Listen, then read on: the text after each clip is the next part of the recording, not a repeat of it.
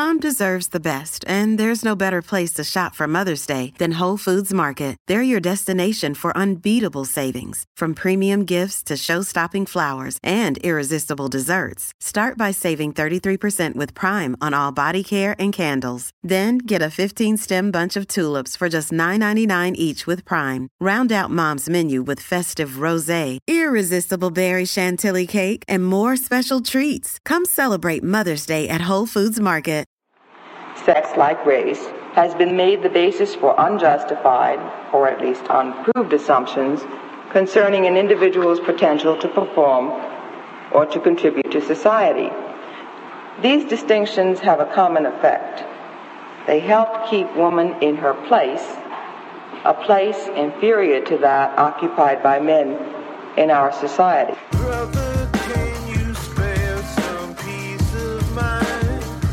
From Critical Frequency, this is B. Beeman, and you're listening to Peace of Mind.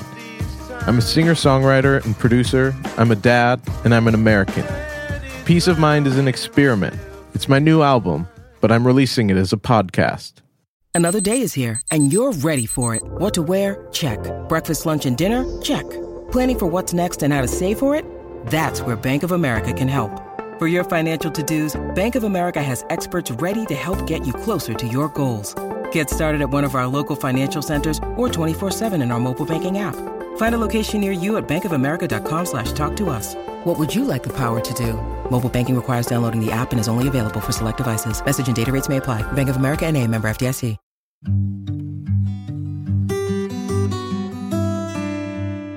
Today's episode is called Giant.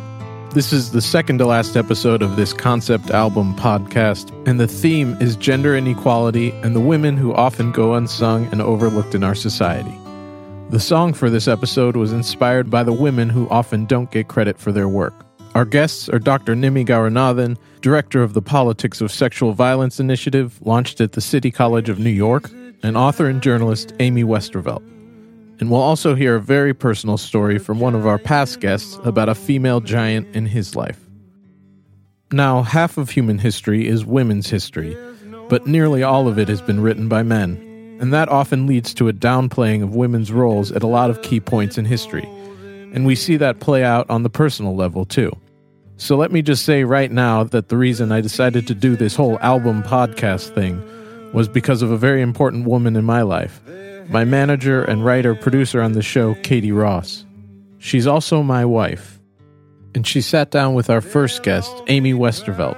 Amy is an award-winning journalist and the author of Forget Having It All, How America Messed Up Motherhood and How to Fix It.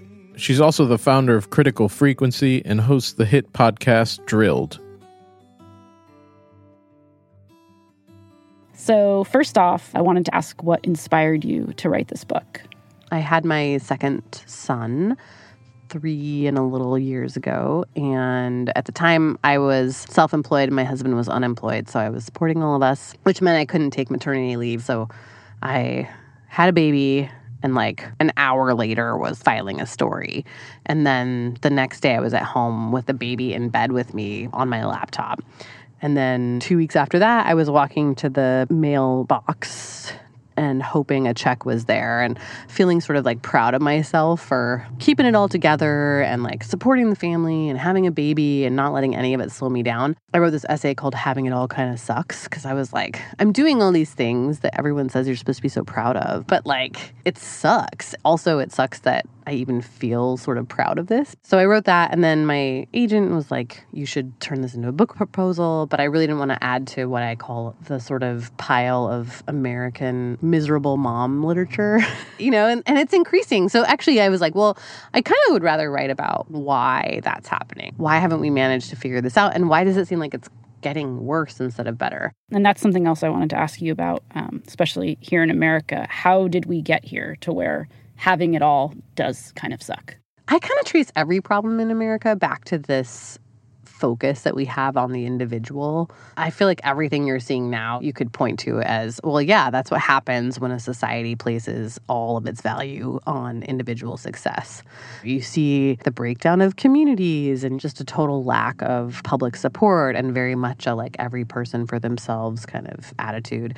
And I think that in part, that comes from people actually genuinely physically being separated from their families, whether it was colonists coming over or Native American people or African people being violently separated from their families. Like, we have a history of family separation, and we have a history of everyone having to kind of look out for themselves. And when it comes to families, what's happened is that every family is really supposed to just figure it out on their own. And at every turn, we've looked at any kind of support outside of that nuclear family structure as being aberrant and dysfunctional in some way.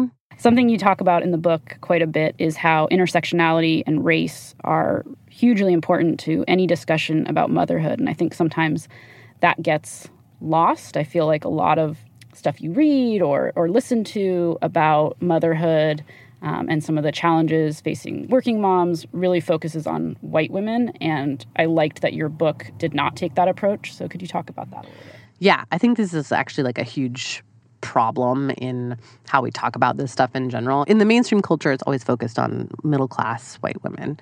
And then any kind of other groups of women are sort of siloed off. So everyone's just sort of speaking amongst themselves, which means that there's no kind of cross-pollination of ideas.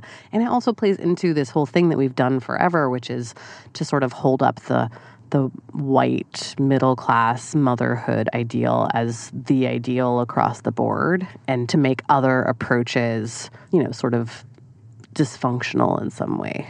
And I think a lot of people, especially in the wake of Lean In, feel like, the answer is more women CEOs and things like that. But in your book, you're arguing for a much deeper cultural shift. So what does that look like?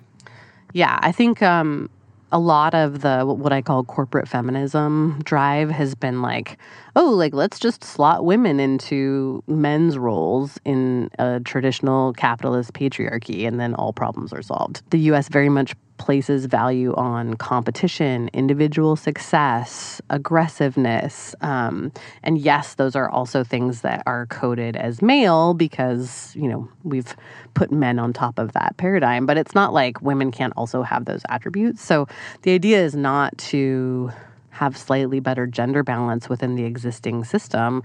For me, it's like, how do you create a system that actually places women at the center, or that actually places what they call matriarchal values at the center, which is this focus on like the greater good versus the self, which would be a very fundamental shift in how Americans think. So that's kind of where I feel like we need to get if we actually want to solve a lot of these issues around the value that we give to caregiving in general, whether it's men or women doing it.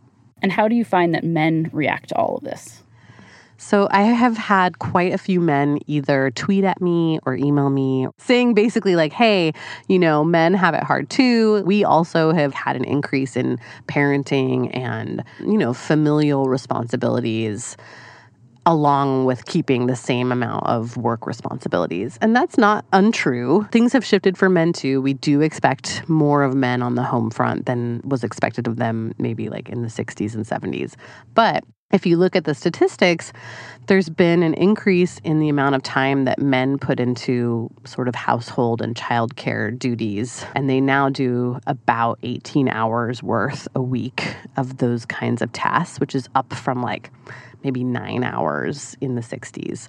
But in the same period of time, women have not only by and large added many, many more work hours outside the home, but they've also doubled their work hours at home and with kids. So men are still doing half as much as women, And I'm like, okay, yes, things have changed, but in the case of men, again, like the whole cultural expectation of men has also changed in a way that it hasn't really for women. Like women, it's like the same exact cultural expectations plus an added economic expectation. Whereas I think for men, those two things have shifted a little bit together.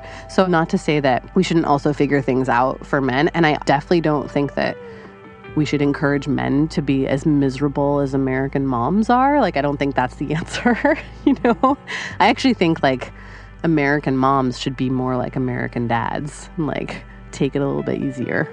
Get 500,000 likes for braiding your daughter's hair. Do it every morning. Yes. It's not that there's anything wrong with that. It's just that we should also be giving mothers that praise. I mean, the expectations placed on men around parenting are so minimal. And I feel like instead of saying like, oh, we should require more of them, no, I feel like it's fine to have lower expectations. We just need to apply those expectations equally. Mm-hmm. And I wanted to talk a little bit. You and I have texted about this, the idea of universal childcare. Mm-hmm. And I think people, especially maybe middle-class families or moms, kind of forget that there's a lot of people that don't have access to childcare, let alone high-quality childcare. Mm-hmm. And, I mean, maybe you can talk a little bit about what the situation currently is, because I think a lot of people don't exactly know who has access and to what. Mm-hmm. But also, you know, why universal childcare would be good for everyone. Right now, it's kind of all over the map. And that's part of the problem, is that there isn't reliable access in terms of like just geographic access. There's actually a huge problem right now with what they call childcare deserts in this country, where like there are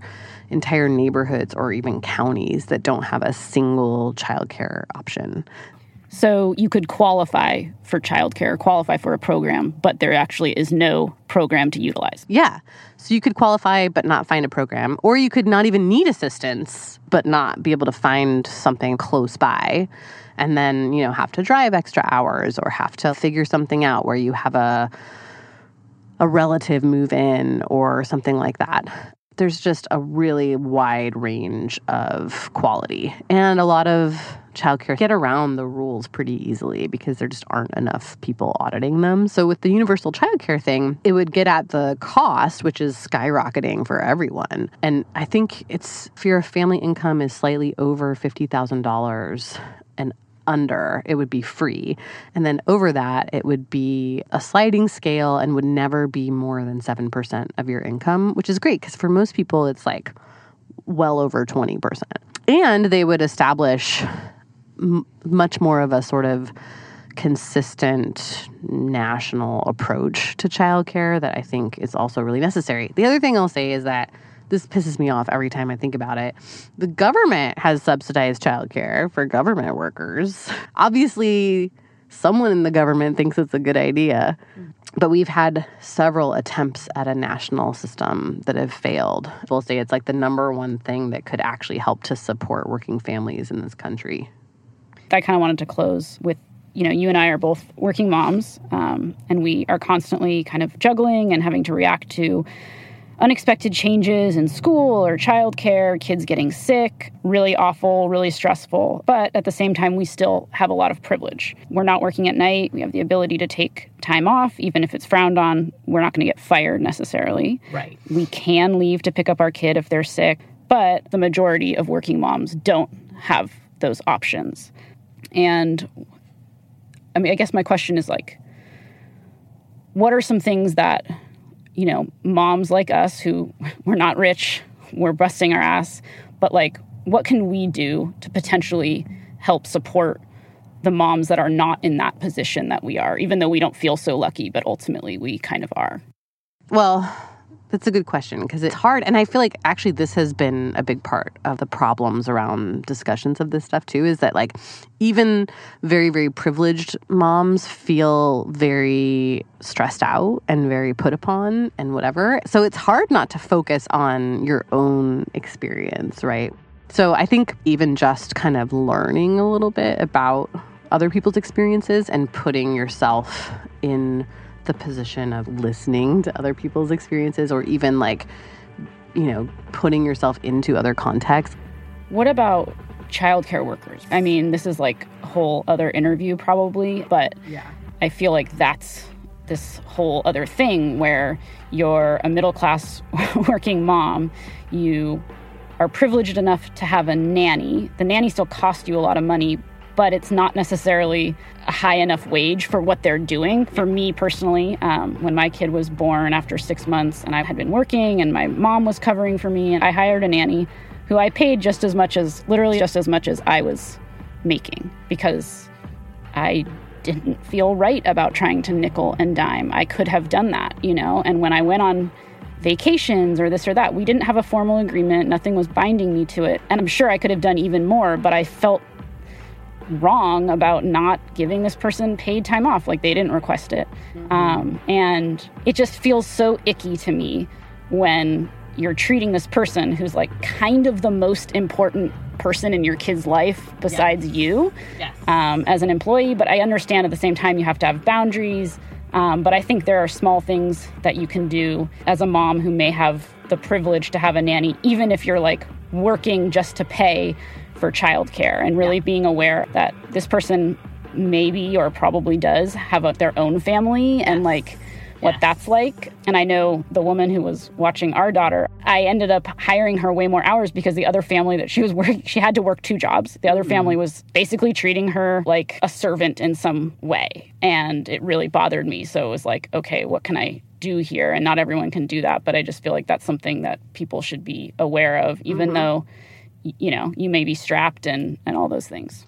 Yeah, I had a very similar situation where like I really couldn't afford to pay more, but I just sort of like took on extra jobs because I was like, I really believe that this job should be paid more. And if you are coming into contact with childcare workers in whatever capacity, paying them a good wage and also just treating them with respect, like that's a big thing, I think. And actually, I had a conversation with our nanny about this too. She's like, basically, if I try to get another job, it's like impossible because they would look at my resume and see that I've been a nanny for 10 years and it's like that has no value.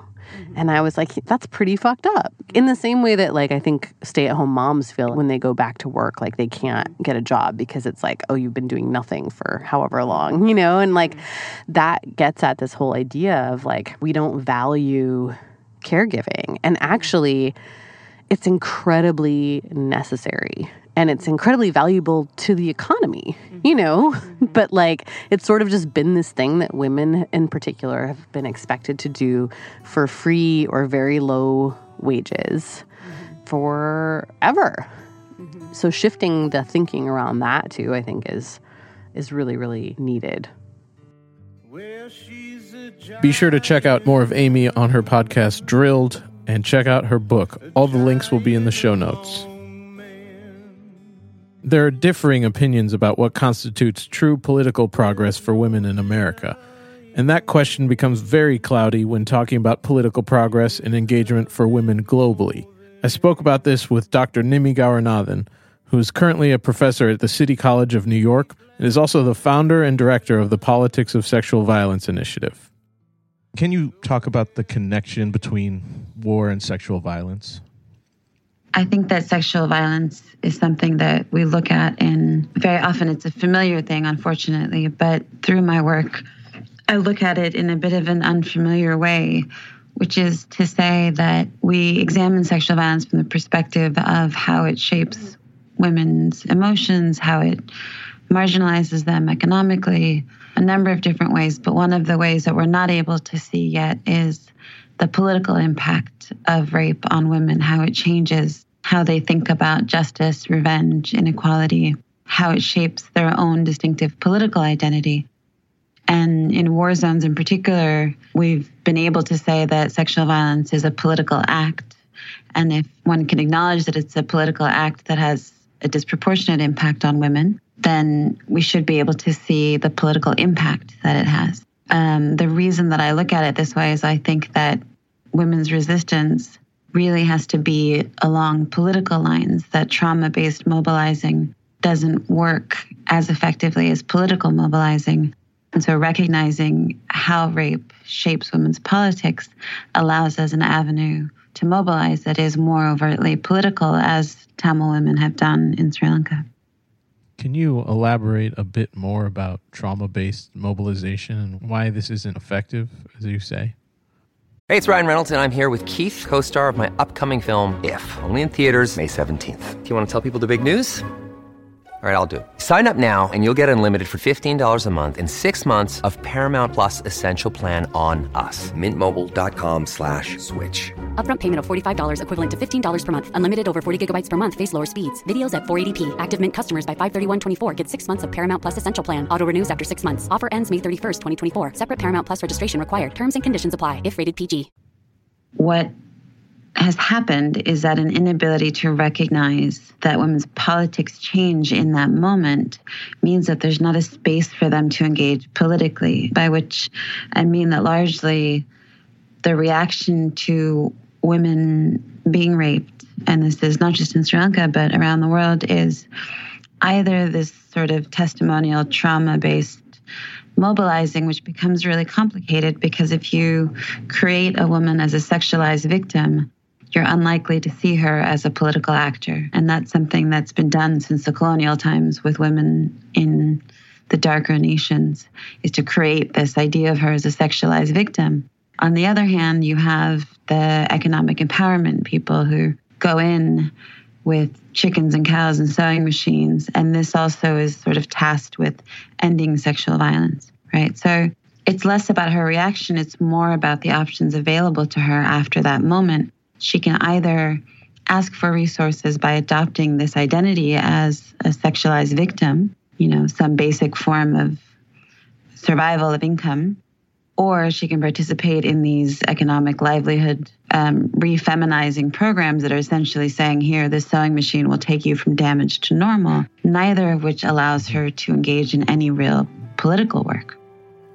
Nimi has traveled across continents to research the female fighters of the world, and their decision to join a violent resistance has as much to do with their respective communities as it does with the politics of the situation. Well, my work has focused on the female fighter, and I have lived and worked with female fighters for a long time, the Tigers in Sri Lanka, and then from there I worked with women in other movements in Eritrea, in the FARC in Colombia, and now the work I do in New York with immigrant women on building their own political identities. The reason that I start from the perspective of the female fighter is because I think the perspective of the female fighter gives us a broader insight into mobilizing now and activism now, right? So the female fighter will never narrate her own story as an individual.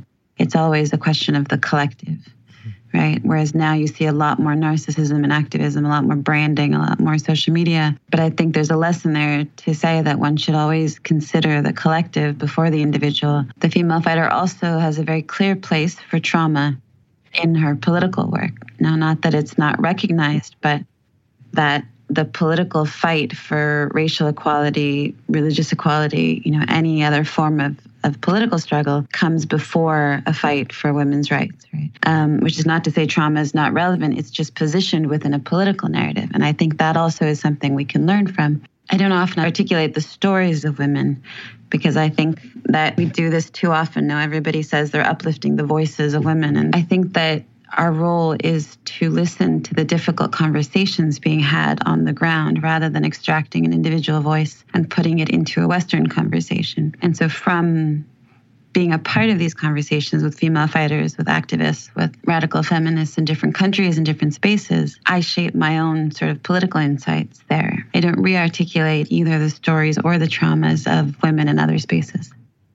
That's a really interesting thing to say, like about westernizing the individual story almost for entertainment consumption. Is that kind of how you feel it can be exploited in a way?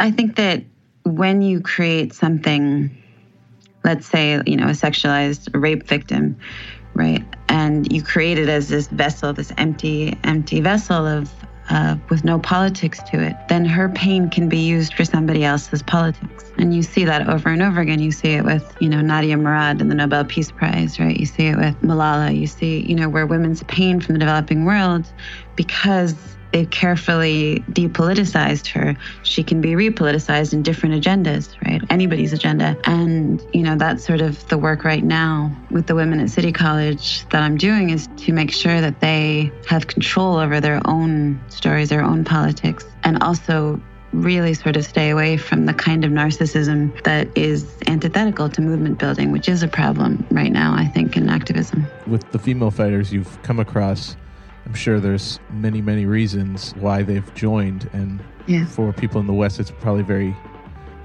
difficult, I guess, to understand. And can you talk about why they join? Any experiences you've had with these women? Yeah, I mean, I think the female fighter becomes difficult for people because there's fundamentally a belief that women are more peaceful than men, right? Relying on these tropes of women as nurturers, and where people won't say that outright anymore, they will say that women are supposed to be more democratic than men, right? So the female fighter really gets at these entrenched gender perceptions, right? She's overtly politicized. She's politicized in a way you don't agree with, and she's violent. Right. And the violence, I think, is where people really struggle. It's very difficult for us to conceive of violence as a form of resistance. And I think that's where the female fighter and her motivations can be really useful. Now, even where they join for different reasons, what my research has found is that there is a pattern of repression. You know, it may be that she joined because she needed a salary and she needed food. It may be she joined because she was coerced into joining. It may be because she had an intellectual connection to the idea of fighting for a separate state. There are different reasons why she joined, but what connects them most often is an experience with repression from the state, which is not to say that she was in the middle of a shelling, but that at some point she didn't have access to a hospital when she was very ill, or she was sexually harassed at a checkpoint on the way to school, or she was actually caught in a shelling or in a refugee camp, right? Most of these women, whether you're talking about the FARC or Eritrea or the Tigers, have had direct experiences with state repression, so that the ideology of the movement appeals to them, you know? And really, when you talk about this woman who's been raped, who is all the way on the outside of society, you know, like in Sri Lanka, she's in this place of extreme marginalization. She can't go back to the village because the village will be suspect. She can't go to weddings or community events because she's bad luck. She can't get married. So she's in this place that's, you know, all the way on the outside of the mainstream of society. And then, you know, people come in and offer her a sewing machine to come back, you know, all of these layers. And then on the other side, there's a militant movement that says, do you want to have protection? Do you want to take revenge? Do you want to feel powerful against this government? A lot of women will say yes. I was watching some videos of yours on YouTube, and this one word, empowerment, came up. And can you talk about why the word empowerment is problematic to you? And the word empowerment was actually created by feminists in the global South. In India, they gathered a group of feminists from Mexico, from Brazil, across the global South. And at the time, the word was intended to incite political mobilization, to fight against colonial interests and cultural oppression. And eventually, somehow, it entered the UN and it morphed into this idea of indigenous women in Bolivia sewing string bikinis so white women can shop for a cause, you know, or handing out bakeries and sewing machines to really any woman anywhere. You know? So what was offered to her was this power in the form of making $2 a day. And that, to me, is not real political power. And so my argument is that if you get rid of the word empowerment, you can't have a bunch of people going to foundations and saying, I'd like to work on women's empowerment. But if you have to actually argue, how exactly are you changing her individual, family, community, state level political power, right, by giving her a chicken, then it would be much harder for you to do. We also talked about what resistance looks like here at home and what can be done beyond attending marches and rallies. I mean, I work with my students at City College a lot to start to sit with anger. And I think it's very difficult for people, and particularly in this moment, that you have this kind of hastily erected political platform every 3 seconds on social media. But I think that most women, you know, you see something, you hear something, you read something, and it makes you angry. And that immediate reaction is not actually going to get us anywhere. It's the ability to sit with that anger and figure out what it is that's making you angry, you know, to marry that with critical thinking, to be able to identify like the forces of oppression, no? And I think that doing that work is what allows us to create much deeper political connections between Black women, between Tamil women, between Indigenous women. right? But we can't just say solidarity all the time. It's very popular to say we're in solidarity and everybody shows up at a protest because there's no politics there, right? There has to be a political connection that we see, that we're actually all fighting against a militarized police force. We're all fighting against state violence. We're all fighting against a kind of entrenched racism in this country and the countries that we're from. So I think that even for women who are not on the front lines doing activist work, I think you have to really be thoughtful about how you show up as an ally, right? And what it means and how you can show up in a much deeper way for other women who are doing this work. I think that how you raise your children is really going to be important, particularly now that this country is, it's been revealed how deeply divided we are along race. It's going to be the next generation that's going to have to deal with the fallout of what's been unearthed by this presidency. How has the Me Too movement helped or hurt the movement to end sexual violence, in your opinion? That's a big question. I think the Me Too movement has to be considered in two different ways. One, in a space it provided for survivors, and two, in a mission to end sexual violence. And I think the problem is sometimes we confuse those two and we overtask these movements. I think it's done an incredible job of creating space for survivors to have a conversation, to connect with each other. As I said earlier, I have concerns about trauma-based forms of mobilizing. What you saw in something like the Kavanaugh case, right, shows the limits of trauma-based mobilizing. Here you had women going up against Kavanaugh with trauma, right, purely on trauma. The woman who was in power, Susan Collins, a congresswoman, she acted politically, right? When she made her vote for Kavanaugh to be in the Supreme Court, what she, in her head, is I want somebody there who's going to reinforce the wall at the border, who's going to put money into Homeland Security, her political agenda. She didn't care about the trauma that was being used to challenge power. So, fundamentally, Dr. Ford and Tarana Burke, who started the Me Too movement, were both victims of sexual violence, yes. But the sexual violence happened for two very different reasons. And I think that it's a smaller movement. Now, it's a little bit more divided when you mobilize along political lines, but it's the only way to combat the politics of people in power, women in power. And is there any one key thing that you'd like to see happen in your lifetime? I would like to see, particularly amongst this next generation of young women of color, the ability for them to acknowledge their rage at the various forces of oppression and to feel entitled to it without feeling crazy, and for them to continue having the ability to open up the political space for them to have distinctive politics, right? And not have to be these sort of peaceful activists that you want them to be. So I think it's not something that we were allowed to do, but I think that the more we open up the political imagination to absorb this spectrum of women's politics, the stronger the resistance will be. And I think at the very least, if this next generation of women can feel that they're not crazy, that would be something.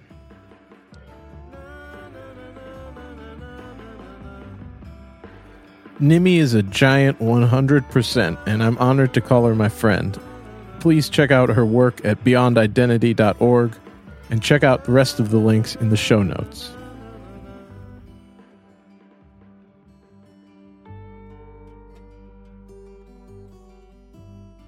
I talked with Todd Schulte in episode 4 about his work at Forward.us on United States immigration and criminal justice reform. And I've known Todd since we were kids in St. Louis. And I asked Todd if he could share a little bit about his younger sister, Roz, a United States Air Force first lieutenant. Yeah, so she was my younger sister, 3 years younger than me, and kind of growing up, had this big sense of adventure. It was not like she grew up with this idea that she wanted to go and join the military and do these things necessarily. I should say my grandfather was in the military in World War II, but neither of my parents were. But I think just this sense of wanting to build something bigger than herself, wanting to give something back. I always like joke with my parents that like she watched Top Gun too much as a little kid, which is true. But she was just this person who I think wanted to surround herself with a mission where she could hold herself to something up higher. And when she was a sophomore in high school, she started to think more about the military. I think she looked at the Naval Academy, but like pretty quickly had this idea that she wanted to be a fighter pilot, which is interesting given what happened. So she went to the Air Force Academy to like check it out. But she went and she, I think, very much felt this was a really good place for her to be. She went to the Air Force Academy. She did incredibly well. I think to her credit, you find yourself in these institutions, and all institutions have these like hierarchies. And like if you go to the Air Force Academy and you do really, really well, the kind of right of first refusal is to want to go and be a fighter pilot. And she was like second in her class in terms of like her rank. She did really, really, really well. She did incredibly well. And she went one summer, basically in bed, with a bunch of fighter pilots. And she came back and she said, I don't want to do that. I don't think I will be able to succeed as much as I can help in other places. And that sticks with me because it's a really big thing for a human being to basically say, I'm in this institution that glorifies this particular position, and I'm a woman who wants to break through barriers, but this isn't the right thing for me, and I know that. And she took on really hard stuff. I mean, she worked on chronic sexual harassment in the military when she was 20 years old. She became a military intelligence officer. She knew she was going to deploy. I think like us, she probably assumed she would deploy to Iraq. That was where the vast majority of troops were at that point. And in 2008, she found out she would be deploying in early 2009 to Afghanistan. You go through this thing where you do the formalities of what it's like to have someone go abroad. You know there's a possibility that this person won't come back, but it's your like little sister, and because it's your parents' daughter, it doesn't really seem like doing anything but like, oh, it'll be totally fine is the right way to go. And I don't know if that's wrong. Like dwelling in the possibility of death is not a good way to go through life. I remember she came to Washington, D.C., where I lived, because she was deploying for BWI. We dropped her off at BWI. And this was 10 years ago to this week. She did work liaising between kind of mission planning and military intelligence for the Afghan military. And this always stuck to me. It never occurred to my parents. She was exactly halfway through a 6-month deployment. I was like walking out of my apartment to go to a really boring meeting. I was very stressed. I was going to be late for the meeting. And I got a call from my folks. I just heard something in my dad's voice. And they said, you know, Roz is dead.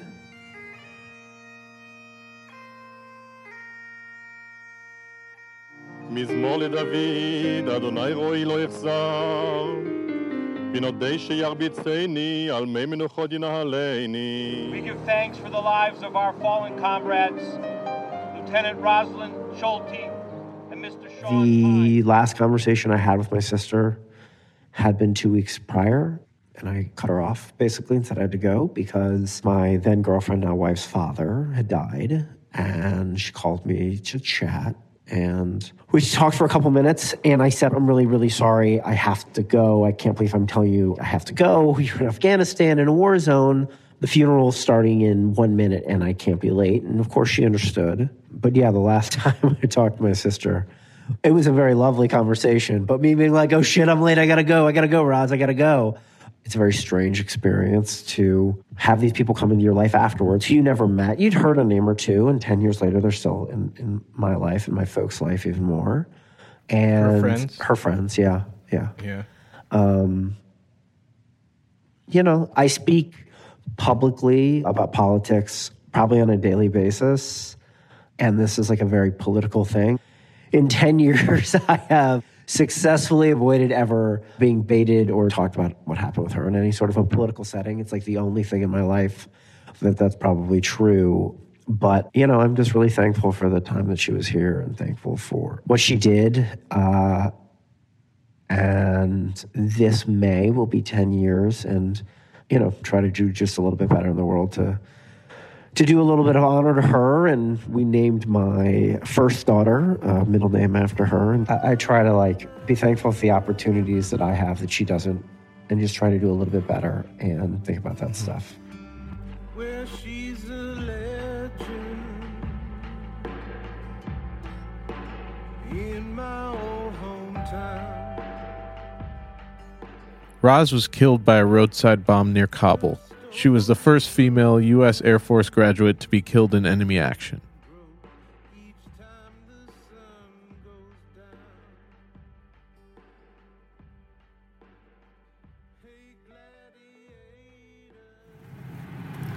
What? We didn't give up. We were what? Persistent. Can you say it loud? Can you yell persistent? Who else was persistent? Malala. What did she do? She went to school. And what did she persist? How come she was persistent? Because the boys wouldn't let her to go to school. Yeah. And then what happened to her? She couldn't go to school because all the children had left. Yeah. And was she brave? Mm-hmm. And who was Ruby Bridges? Even though Ruby Bridges couldn't go to school, she went anyways. Yeah. Yeah, what about Rosa Parks? You know what she did? He went on the bus. Yeah. But the Pete, everyone who was Pete said Rosa Parks was brown, so all of the Pete said, yeah, you can stay on that spot, right? Uh-huh. And then she sat there. Yeah. Right? Yeah. That was my daughter and wife, and Peach is what she endearingly calls white people. I'll be breaking down today's song, Giant, in just a second, but I wanted to tell you about another great podcast I think you'll enjoy. Catch up on the day's headlines and more with The Daily Show with Trevor Noah, Ears Edition. Not only will you get your news fix, but you'll also get commentary from the world's fakest news team, extended interviews with guests, and special episodes of Between the Scenes. Trevor's hilarious, candid, off-the-cuff conversations with the audience. Subscribe to The Daily Show with Trevor Noah, Ears Edition, on Monday through Friday mornings on Apple Podcasts, Spotify, Google Play, Stitcher, or wherever you get your podcasts.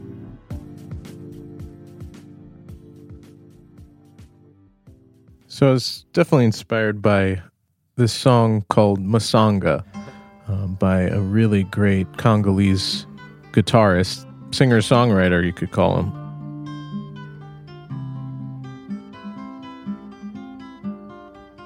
Guitarists from Central Africa play the guitar in just such a beautiful way. But Africa as a whole has all kinds of genres of great guitarists. And, I've had the opportunity to play with Vieux Farka who's Ali Farka son. Tons of great guitarists coming out of East and West and Central Africa. And Jean Bosco Mwenda is the name of the Congolese guitarist that this was kind of like loosely inspired by.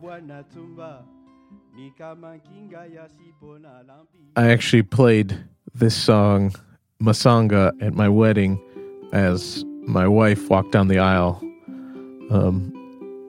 So it has a special place in my heart. And back to my song, Giant. There's a lot of tricky rhythms going on. Like you can hear my thumb going boom, ding, boom, ding, boom, ding, boom, ding, boom, ding, boom, ding. The melodies kind of play off of that.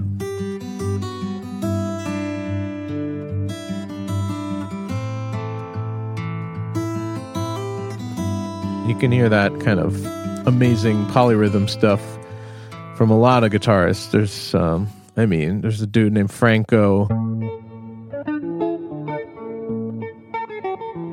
who's more of an electric guitarist who's really dope. But this is definitely like kind of a solemn American singer-songwriter type of song. The lyrics really have to do with women having to deal with all kinds of problems.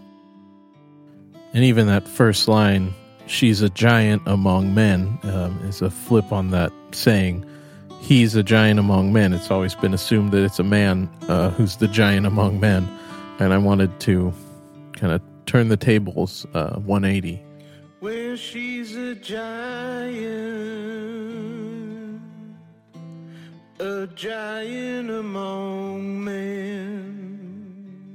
Originally, I had written, he's a giant, but literally after the 2016 election, I changed the lyric to she is a giant.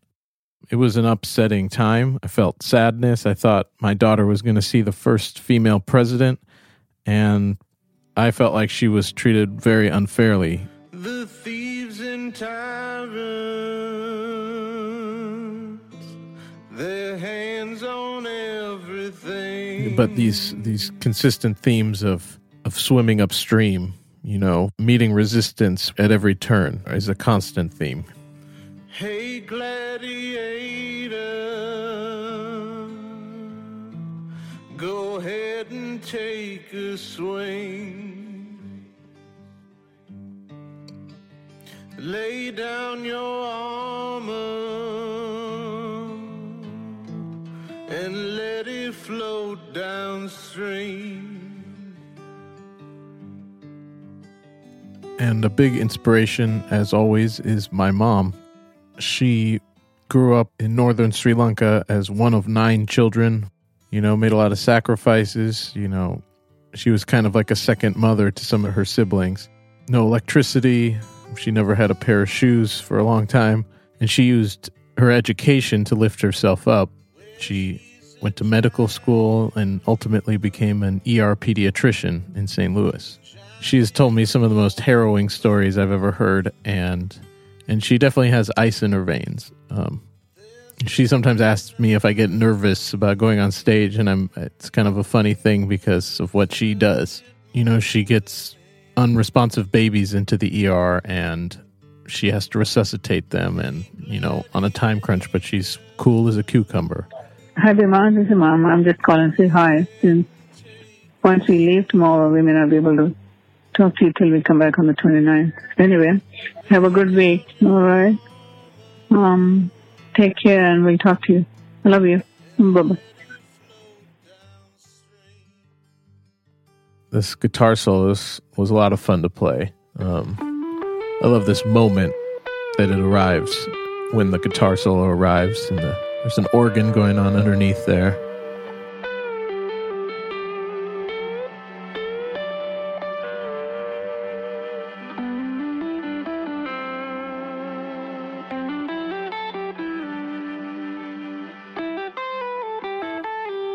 And then these drums.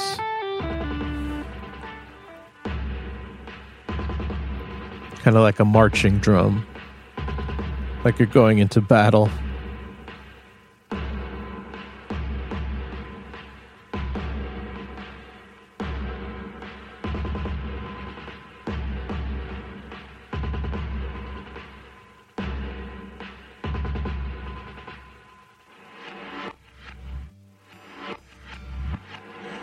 I did play this to a click live on acoustic guitar and sang it live. There's not a lot of opportunity to sweeten the vocal or any mess ups with the guitar, but the take was really good. I think it was like the 3rd or 4th take I did. And especially when you're singing and playing guitar and doing the click, you can get off of the click, and you just got to kind of like make sure you get back on without messing up what you think is the 1 beat. Because sometimes you can end up thinking that the 2 beat is the 1, and then it's absolutely a nightmare. The take just won't work because you've just gone way off the rails. But programming this drum beat, I remember being a challenge because I just had to go in with every single snare hit and kick drum note. The guitar playing was really good. It might not be right on the click, but the feel was better than the click. So spending that time on the drums was worth it for sure. And I thought it'd be fitting to have my friend Aaliyah Sade, who also sang on Have a Little Faith with me, to have her come and lend her talents to this record.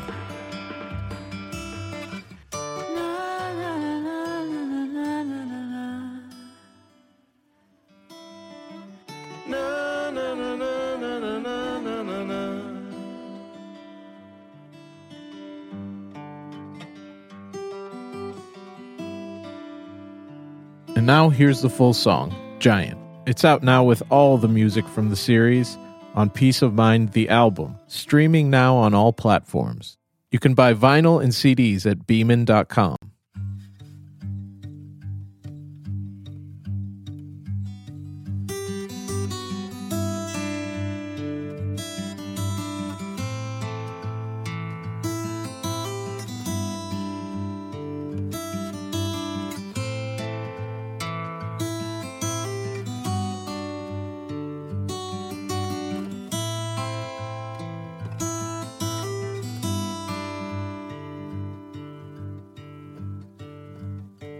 Well, she's a giant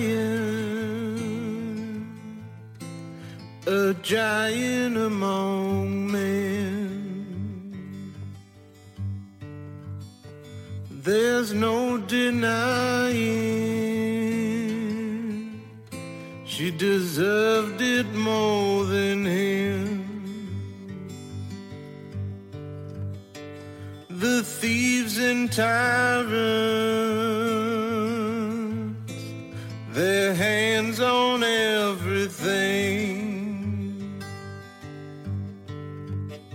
and they'll all be crying when they kiss the rain.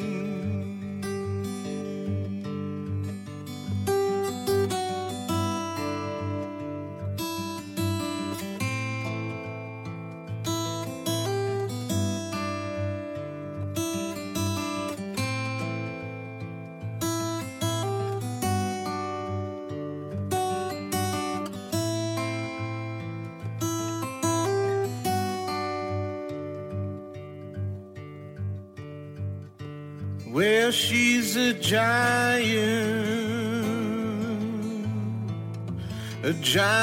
among men.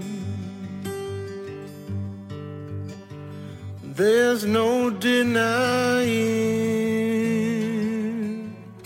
she deserved it more than him.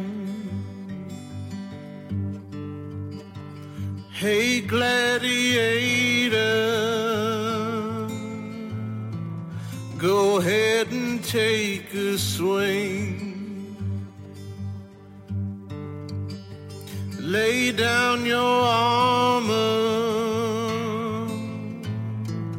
and let it float downstream.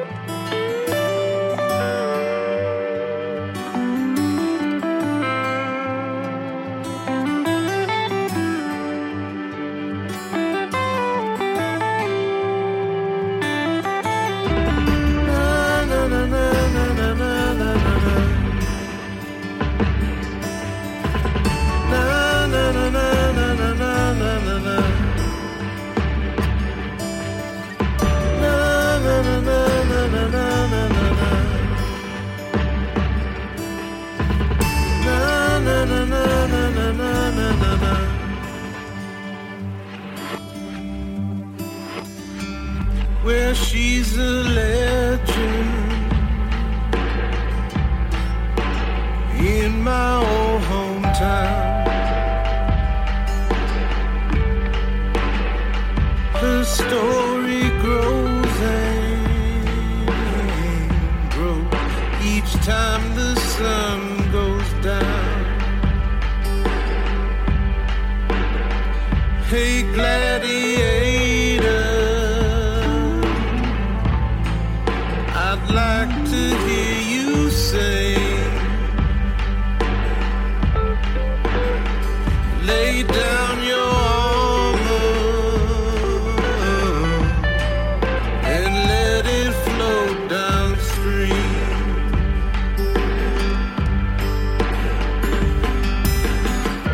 Na na na na na na na na na.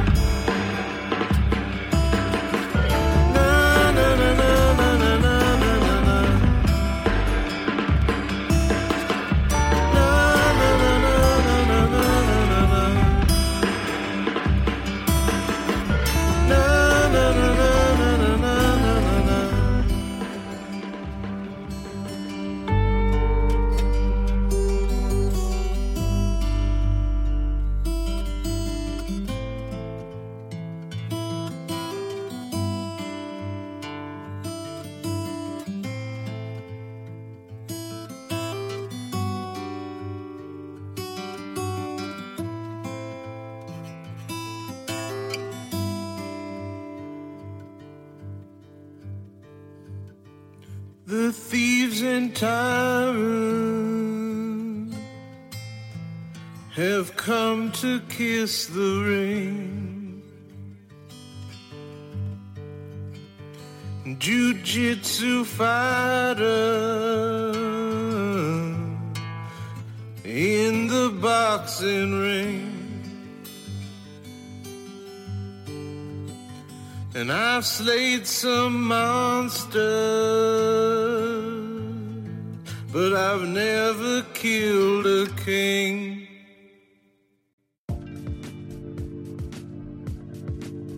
Peace of Mind is produced and distributed by Critical Frequency, one of the few women-owned and operated networks. If you want to support them, consider joining Critical Frequency Premium, where you can get access to ad-free and bonus content for shows like Drilled, Peace of Mind, and a bunch of others. Check it out at criticalfrequency.org/join. I'll be performing in D.C. on April 18th, New York on April 19th, and Boston April 20th. Tickets are available on peaceofmindpod.com, and don't forget, all music from the show is available on Spotify, Apple Music, and Amazon.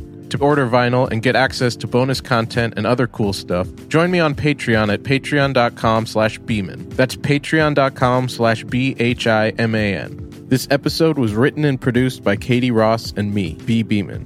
Our executive producer is Amy Westervelt. All music for the show was written and performed by me, and you can find it on Spotify, Apple, and Amazon. This episode was mixed by Elliot Peltzman and me. Additional editing from Finn Matthews. For extra content and upcoming tour dates, go to peaceofmindpod.com. And please support us by leaving us a 5-star rating and review on Apple Podcasts or wherever you listen. And join us next week for some peace of mind.